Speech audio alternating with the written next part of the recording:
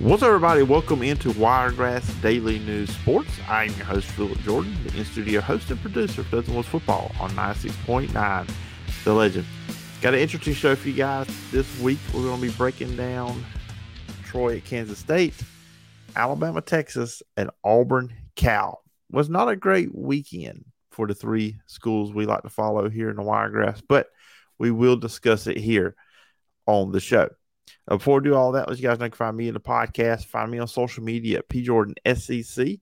Podcast is available over at Wiregrass Daily News or wherever you get your podcast. You can always email me at sports.philipjordan@gmail.com. Now, let's jump into it. First, we're going to jump into Troy at Kansas State and what happened there. So last week on the show, Troy at Kansas State, I predicted Kansas State to win this game. I thought it'd be a lot closer than it ended up being. And really, the score is kind of misleading. Troy had some opportunities in this game. Kansas State wins 42-13. Kansas State quarterback Will Howard, tremendous game. I mean, this team coming into the game was ranked 15th in the country.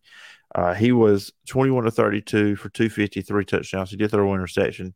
He rushed for 33 yards and 2 touchdowns. Also, their wide receiver, Phillip Brooks, was huge in the game. We're going to talk about a big play he made toward the end of the first half in a second. He has 7 catches, 94 yards, and 1 touchdown. On the Troy sides of things, quarterback Gunnar Watson was 17-32, 167, 1 touchdown, 1 interception. They did put Goose Crowder in late in the game in the fourth quarter. The backup quarterback, he was 5 of 6, 49 yards, no touchdowns, no interceptions. Kamani Vidal could not replicate what he did last week when he broke the record, the school record there at Troy. 17 carries, 83 yards, 4.9 yards per carry in this game. So not a bad performance by him, but when the score gets out of hand and you have to throw the ball all the time, it really takes the running game away. Wide receiver Chris Lewis, now he was the highlight for Troy out of this game. 5 catches, 50 yards, 1 touchdown, had a couple one-handed catches, a touchdown catch. And that's kind of how I want to go with things. Kansas State was up 14-0 early in this one. You're like, okay, is this thing going to turn it out? And I was sitting there watching this when it was an 11 a.m. game. And then Troy turned things around a little bit. They got within 14-3. They got the ball back, and they went on a solid drive. Watson ended up connecting with Lewis, as we talked about the one-headed catch for 21 yards with 52 seconds.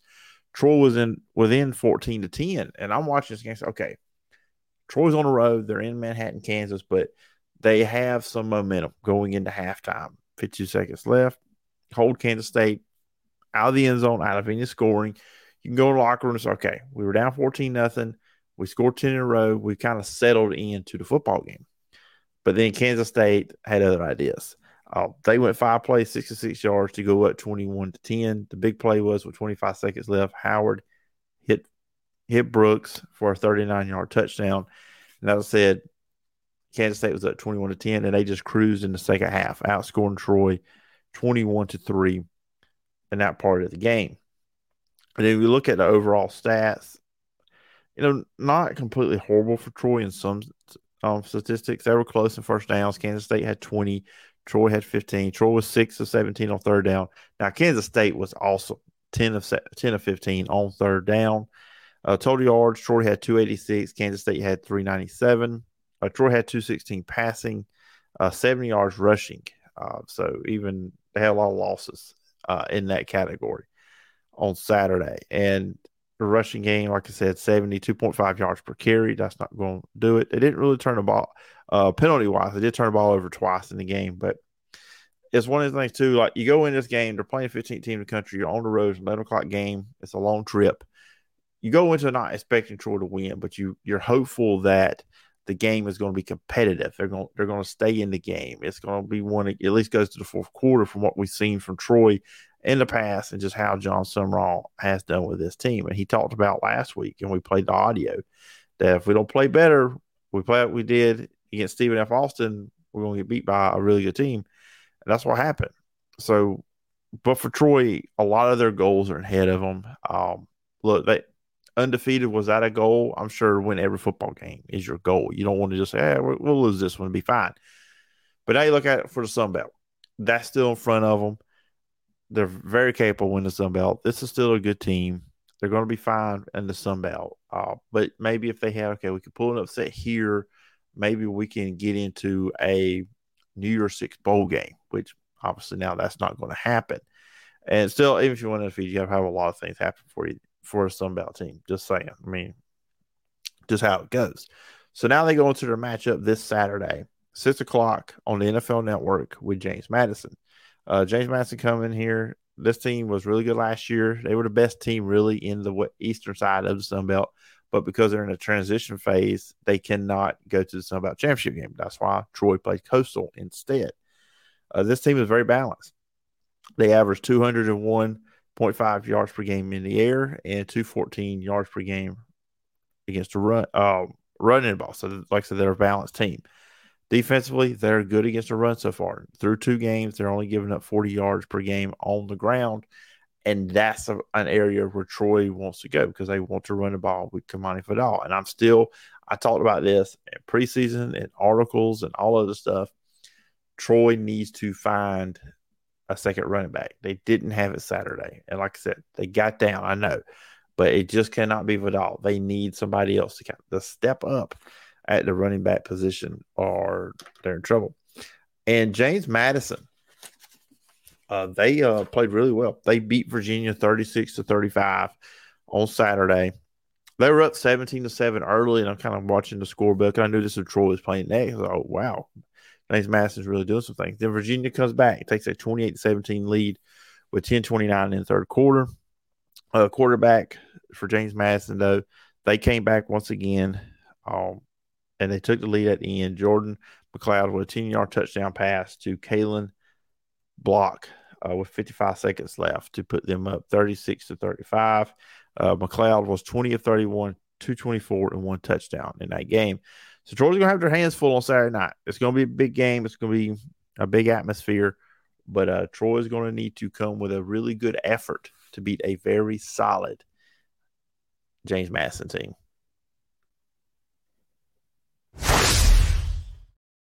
All right, next up, Alabama hosted Texas on Saturday night. Now, I told you I picked Texas last week here on the show to win this game.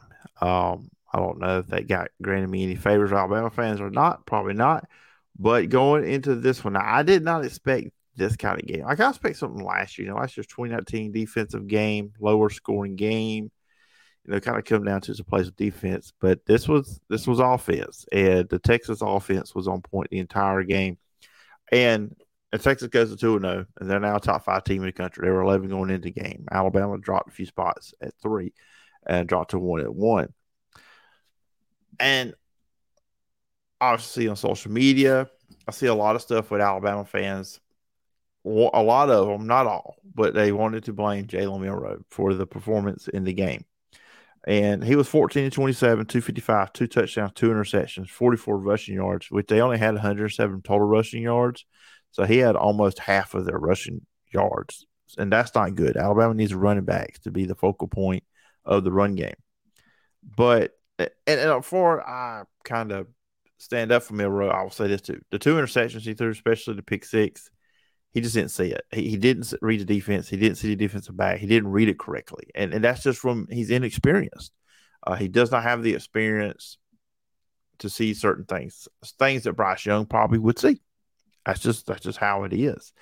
But now I'm going to stand up for Jalen Milroe. I think he played well. He had a beautiful touchdown pass to Jermaine Burton that gave Alabama the lead. I believe that's what put him, 20-16 late in the game. And even Nick Saban said after the game, there may have been a point in the game he maybe thought about pulling Jalen.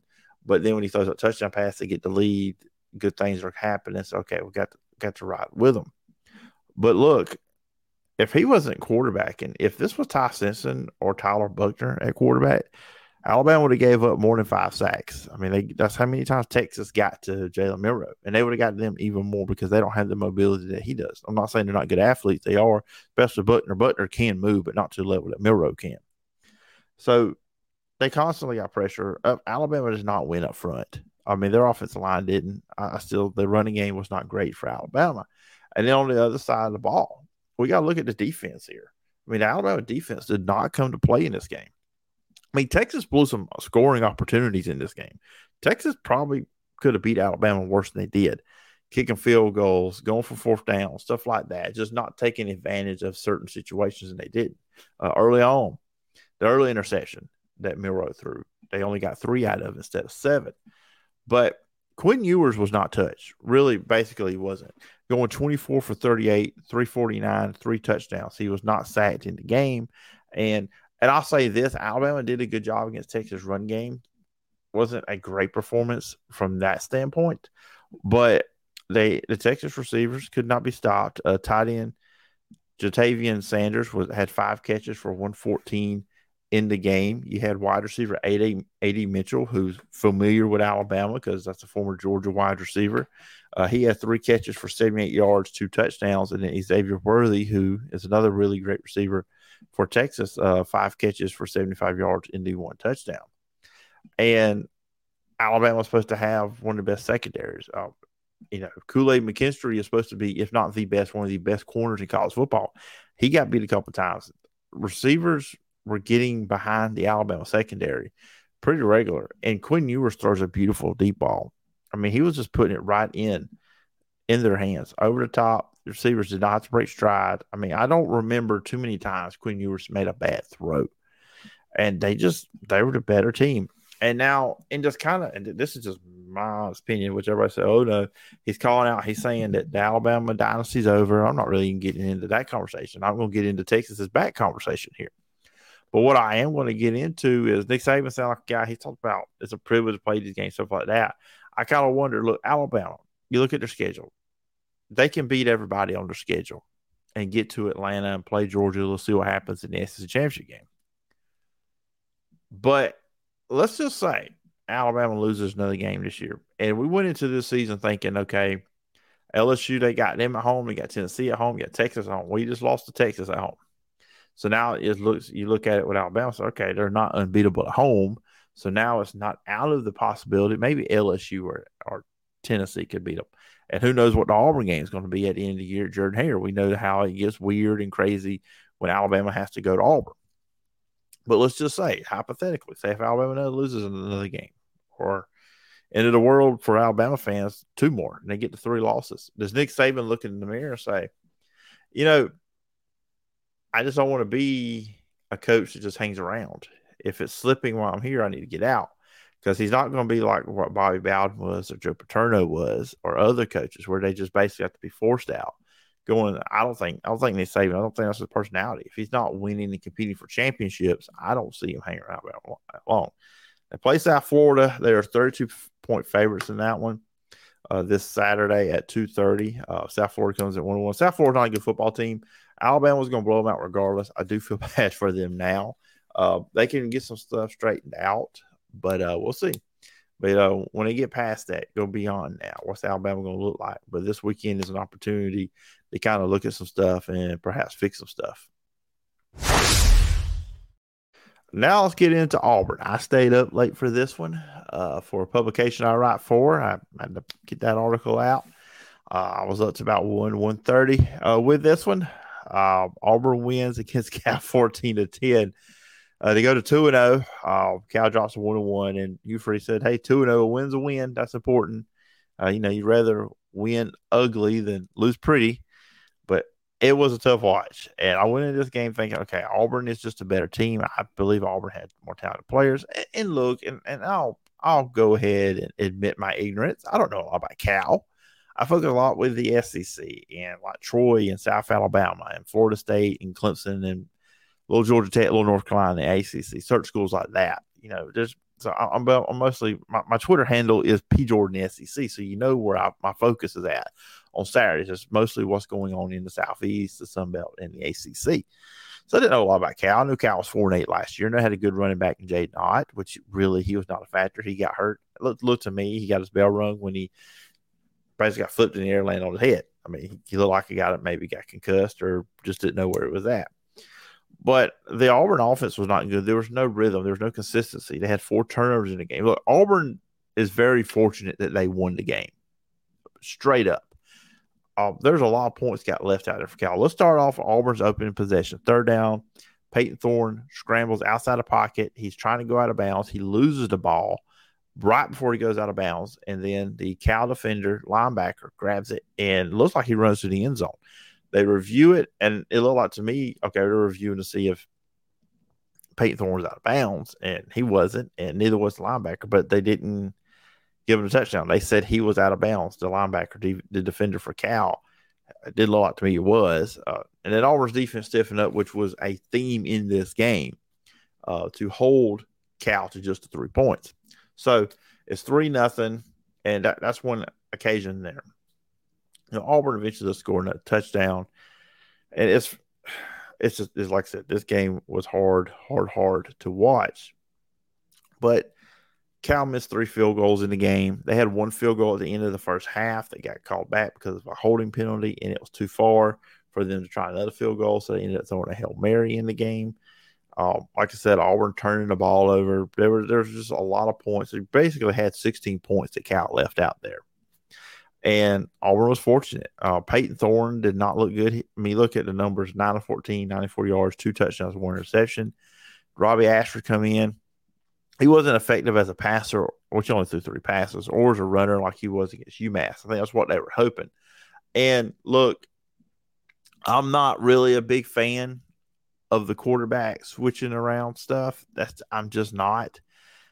I understand. And Hugh Freeze talked about this in his press conference on Monday. He talked about he didn't like the way it looked, but he also wants Robbie to get his touches. And I get that. But I also see this in this situation.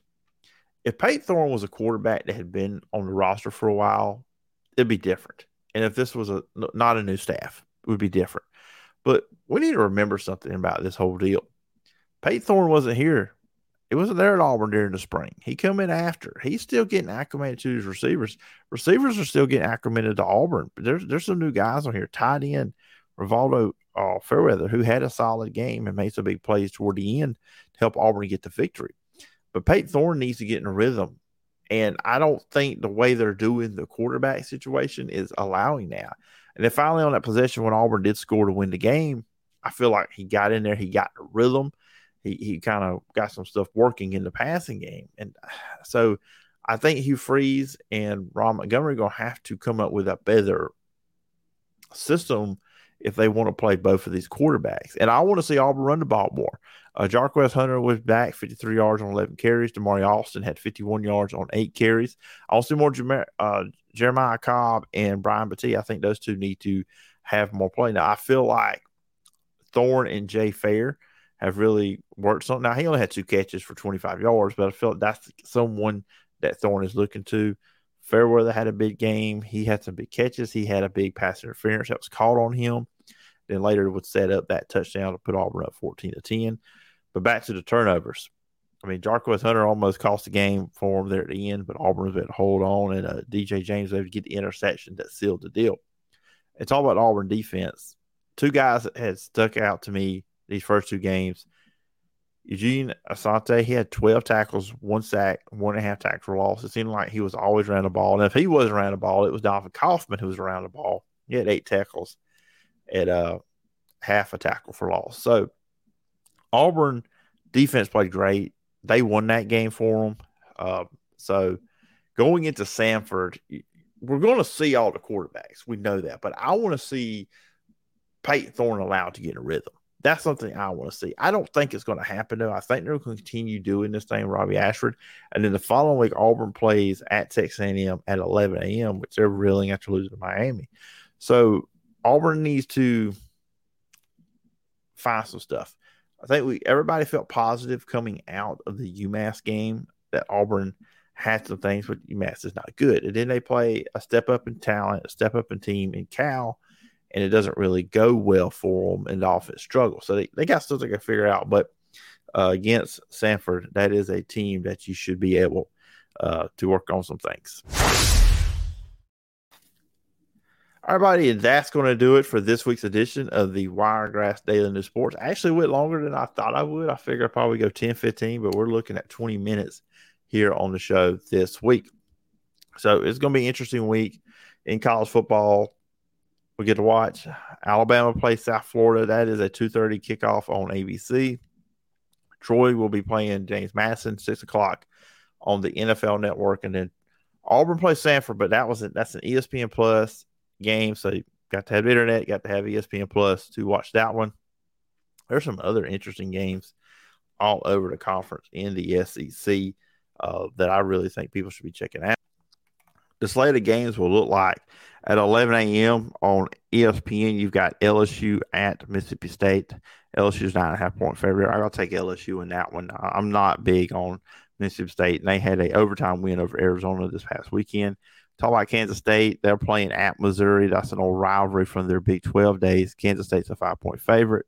I think Kansas State will win that one. It's not looking good for the SEC when it comes to these non-conference matchups either. South Carolina, we at Georgia. I like Georgia. They're just so much better. Alabama, South Florida. We talked about that one. Louisiana Monroe will be at Texas A&M. Tennessee at Florida. It's been 20 years since Tennessee has gone to Florida and won. I think they'll do it this week. They're a 6.5-point favorite. I don't think Florida's all that good. Vanderbilt will head to Vegas, take on UNLV. Georgia Tech will be at Ole Miss. Ole Miss didn't play great defensively. The run game wasn't consistent either against Tulane. We'll see what Georgia Tech can do there. BYU will be at Arkansas. They played last year, so this is a return game. And then Akron will be at Kentucky. And then also another game I know people around in the wire are interested in. Florida State will be playing Boston College. That's an 11 o'clock kickoff too as well. That's on ABC.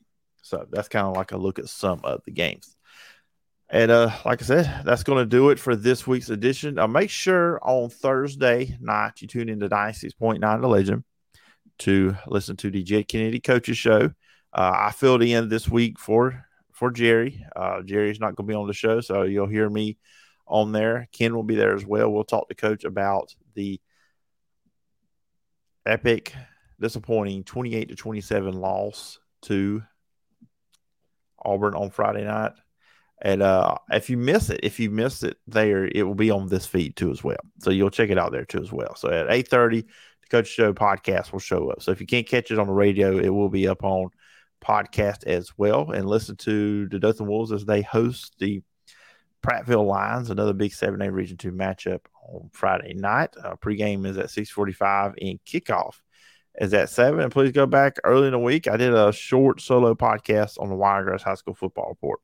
So that is there for you as well.